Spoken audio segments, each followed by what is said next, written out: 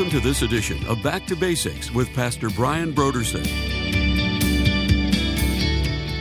Jesus' love for us is a complete love. It lacks nothing. Do we understand that? We're in a world that is starved for love.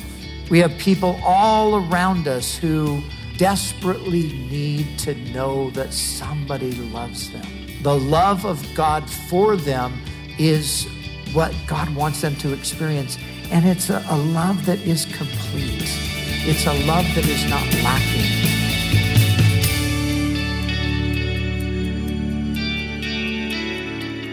Today on Back to Basics, Pastor Brian continues his study in the Gospel of John. Join us as Pastor Brian begins his teaching on John chapter 13, verses 18 through 38, in a message titled, A New Commandment.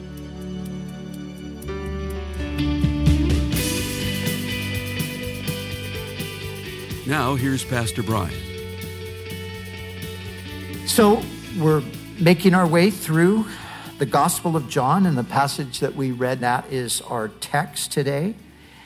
And in our last teaching, we found ourselves peering in on the disciples with Jesus at the table, sharing in what we know traditionally as the Last Supper.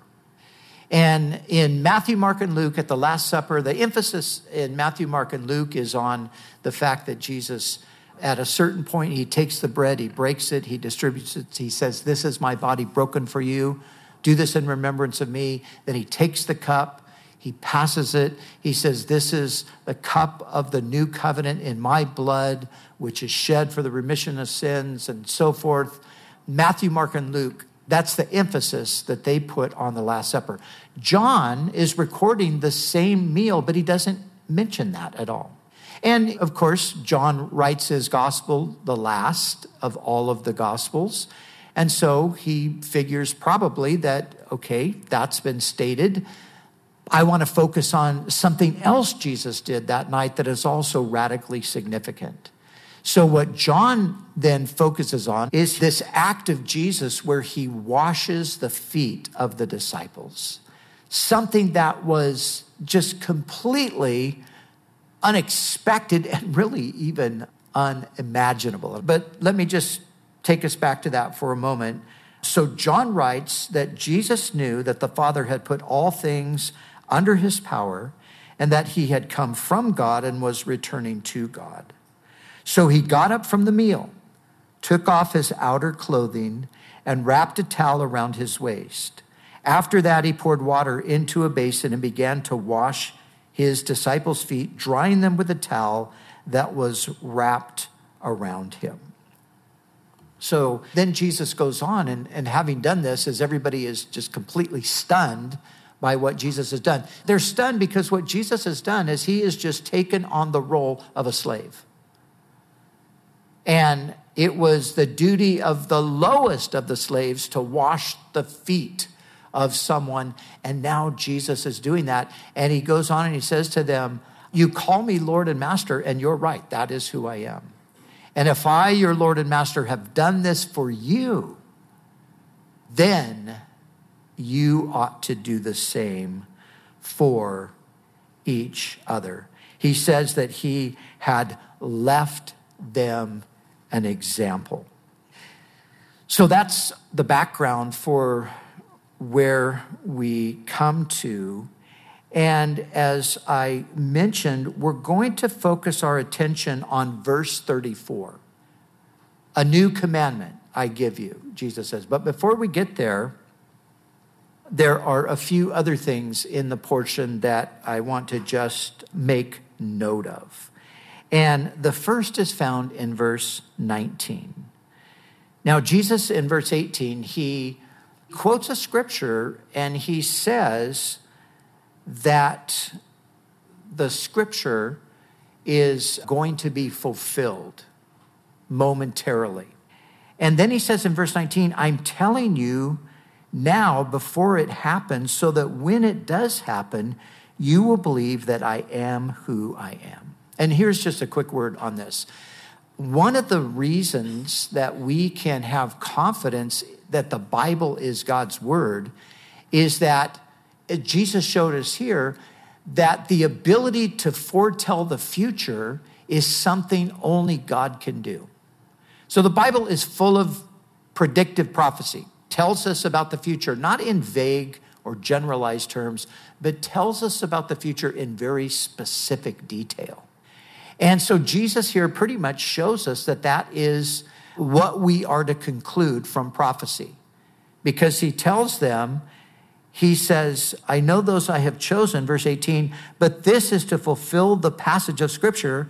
He who shared my bread has turned against me or lifted up his heel against me. Jesus is telling them what is about to happen, that he is about to be betrayed. And he says, I'm telling you this beforehand so that when it happens, you will know that I am who I am. So when we read in Scripture prophecy and we see it fulfilled, that is an evidence to us that this book is not simply the words of men. This is God's word. God who alone knows and foretells the future. Now, verse 21, let's jump down to verse 21. Well, verse 20, verily, very truly, I tell you, whoever accepts anyone I send accepts me. Whoever accepts me accepts the one who sent me. After he had said this, Jesus, it says, was troubled in spirit and testified, very truly, I tell you, one of you is going to betray me. The point that I want us to see here is the fact that Jesus was troubled. The reason why I'm bringing this up is because a lot of times we mistakenly think that Jesus, because he was divine, because he was God and human, we forget the human side of Jesus, and we forget that Jesus experienced emotion just like we do. And so here, Jesus, knowing that there is a betrayer among them, this is something that is hurtful to Jesus in his humanity. Let's not forget that Jesus was a human being like we are. Let's not forget that he suffered like we do. Let's remember those things, because when we remember that, you know what it helps us understand? It helps us understand his mercy and his compassion when we suffer. Because if we think of Jesus as detached from human emotion or suffering, then when we're suffering, we don't think that he relates to us. But the Bible goes out of its way to tell us over and over again that he does. That he was tested in every point as we are. But the difference is he was without sin. So this is just a reminder to us of that. Now in verse 23, after Jesus has said that one is going to betray him, his disciples, verse 22, stared at one another at a loss to know which of them he meant. One of them, the disciple whom Jesus loved. Now that's an interesting self-reference. Most people believe, I think it's absolutely the case, this is John referring to himself. He says this at another place later on in I think it's the 21st chapter. He also refers to the one whom Jesus loved. Now, why would John refer to himself as the one whom Jesus loved? Well, he knew Jesus loved him. So the thing that I want to take away from this, and the thing that I think we need to realize, is that, that's true about all of us who are followers of Jesus. Jesus loves us. And John just happens to be one of those people who he gets it. He sees that. John's not perfect. He knows that there are plenty of things about himself that might potentially cause him to think that God really couldn't love him because of this, that, or the other thing. But John just knows. He just knows that he is loved by Jesus. Maybe Jesus demonstrated affection for John in ways that he sensed it. But what we all need to know is that we are the disciples that Jesus loved. Let's not go around thinking that, I'm the disciple that Jesus tolerates. I'm the disciple that Jesus is always sort of bummed out at because, I'm such a loser, but I guess I'm still saved just because God is good. No, let's be those people who say, no, I'm the disciple Jesus loved. He loves me despite myself so often. Again, with John wasn't perfect. There were times Jesus actually rebuked John. And yet, he still had that confidence. He was a disciple that Jesus loved. Now, Judas, as we see here, he is the one who is going to betray Jesus. And so, Jesus dipped the piece of bread. He gave it to Judas, the son of Simon Iscariot. Verse 27, as soon as Judas took the bread, Satan entered into him. And what I want us to see here is just simply this reminder of this reality. There really is a devil.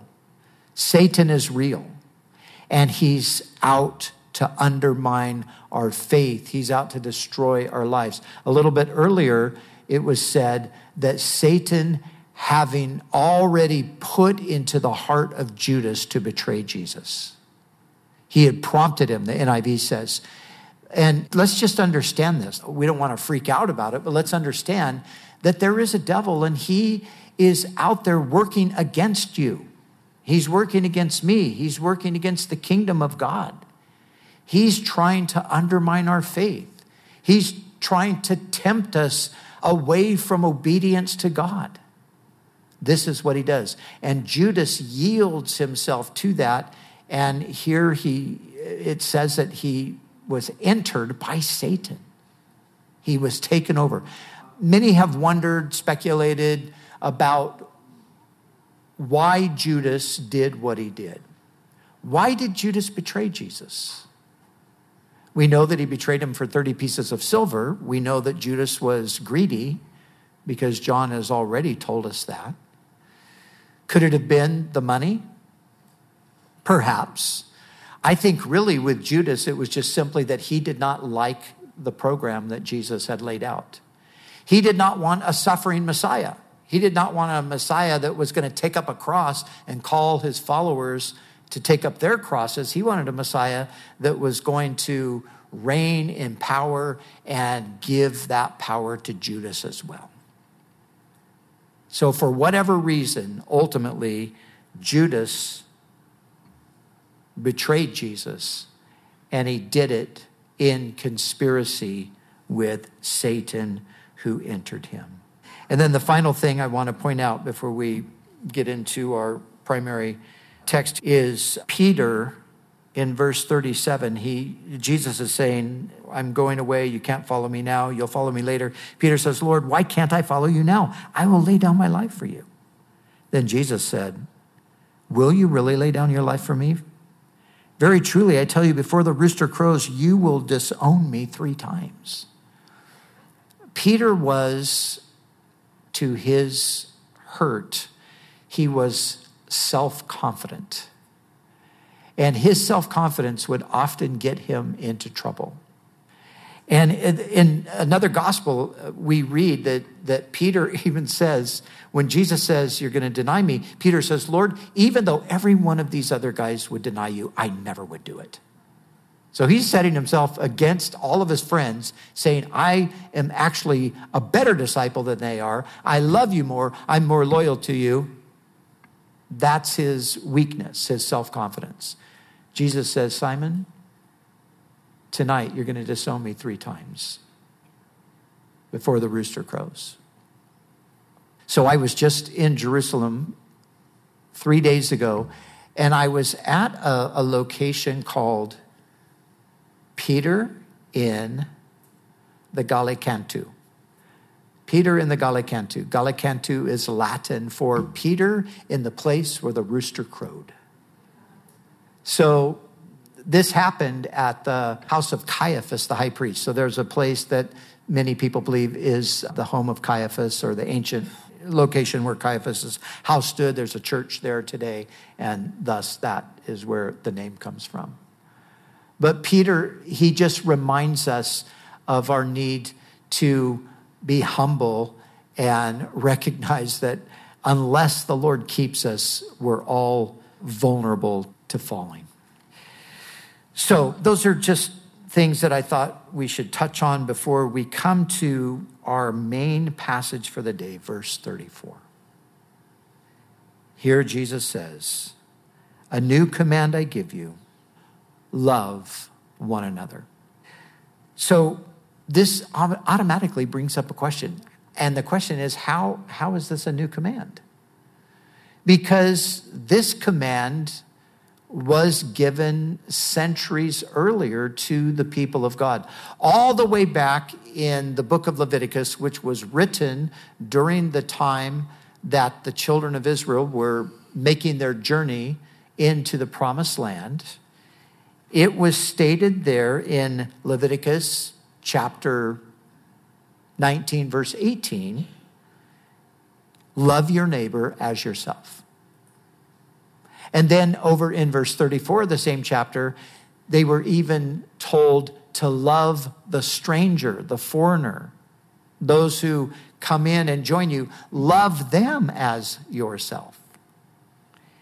Yet Jesus refers to it as a new commandment. Love one another, a new command. How is it new? Well, he goes on and he tells us how it is new. He says, as I have loved you, so you must love one another.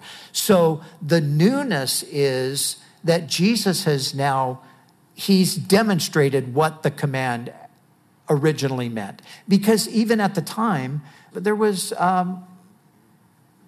willful, probably ignorance of what it really meant. There was one occasion where Jesus is speaking to a certain person, and the person asked Jesus, well, what's the most important commandment? Jesus said, this is it. Hear, O Israel, the Lord our God is one, and you shall love the Lord your God with all your heart, soul, mind, and strength. And the second is like it, you shall love your neighbor as yourself. And the man that Jesus said that to responded and said, well, who is my neighbor? So, although the command had said, you shall love your neighbor, it was like, well, I'm not really sure who my neighbor is, or I'm not really sure just what exactly does love mean.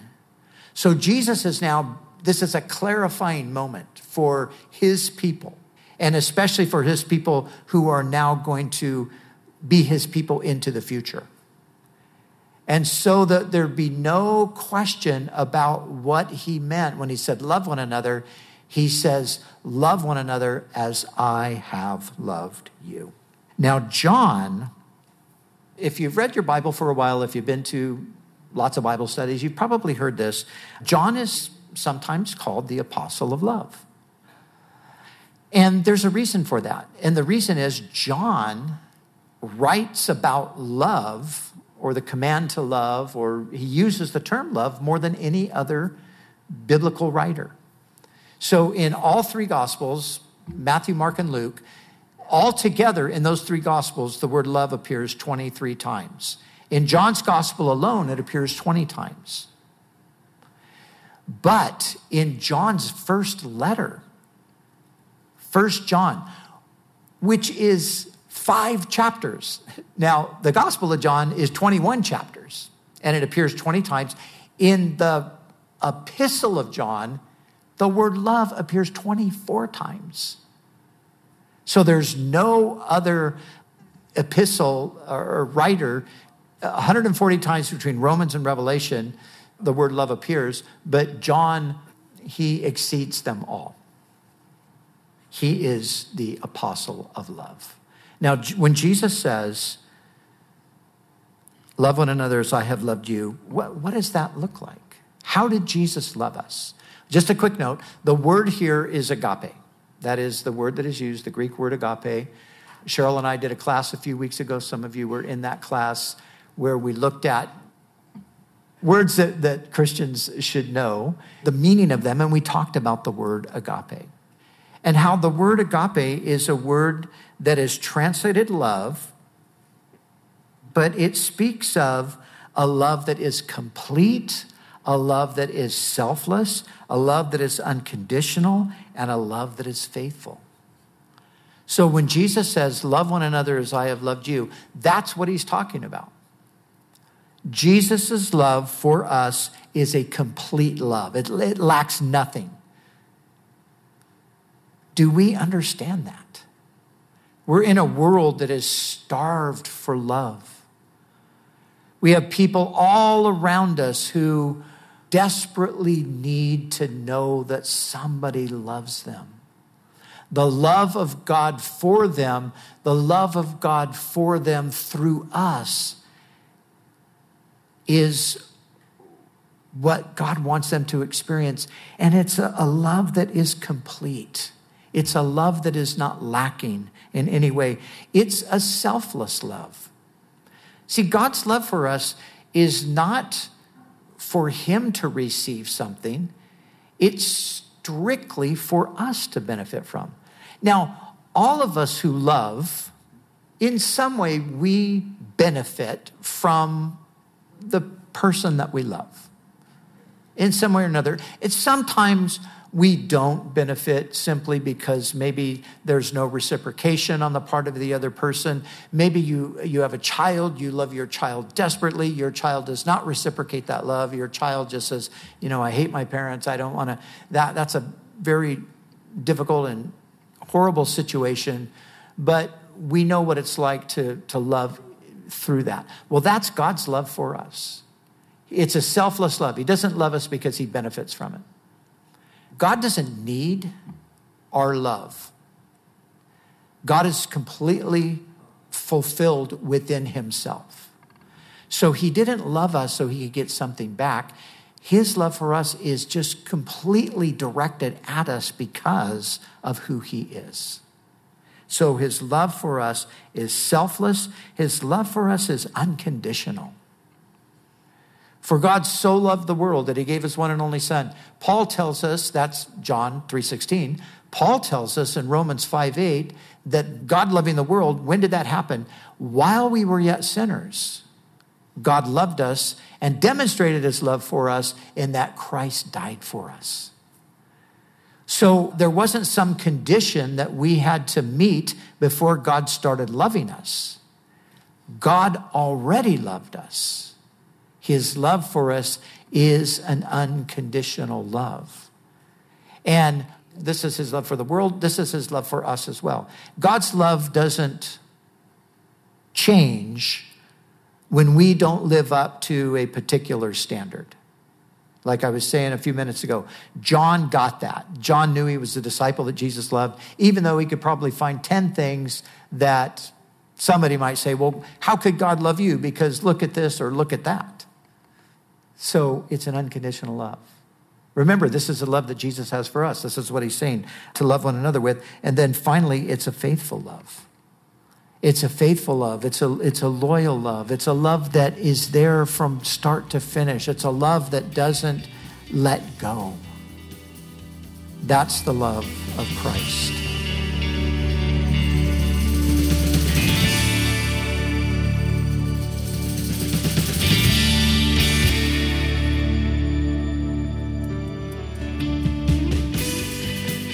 And now, let's join Pastor Brian in the studio as he shares about this month's resource on Back to Basics. There's so many questions today about science and faith. And are they compatible? Can you be even a scientific person and a believer at the same time? Well, Professor John Lennox from Oxford University says, yes, you can. And in his fantastic book, Can Science Explain Everything?, he basically shows us from a scientific standpoint and as a scientist that science cannot explain everything. But, of course, the Gospels and the Word of God do. So I love this book. It's an easy read. It's very helpful. It's a great book to read yourself and to even pass on maybe to a skeptical friend. So I want to encourage you to pick up Can Science Explain Everything by Dr. John Lennox. Again, this month's resource is a book titled Can Science Explain Everything by Dr. John Lennox. You can order the book Can Science Explain Everything by going to our website, backtobasicsradio.com. Scroll down until you see the photo of it and then click on the donate button. When you give a gift to Back to Basics, we'll send you the book, Can Science Explain Everything by Dr. John Lennox. It's our way of saying thank you for your generous support of this ministry. We'd also like to remind you that all of our other resources are waiting for you at backtobasicsradio.com or by calling our request line at 1-800-733-6443. That's 1-800-733-6443. Our desire is to encourage you in your daily walk with God. We'll continue tomorrow with more valuable insights from Pastor Brian as we study together in the Gospel of John.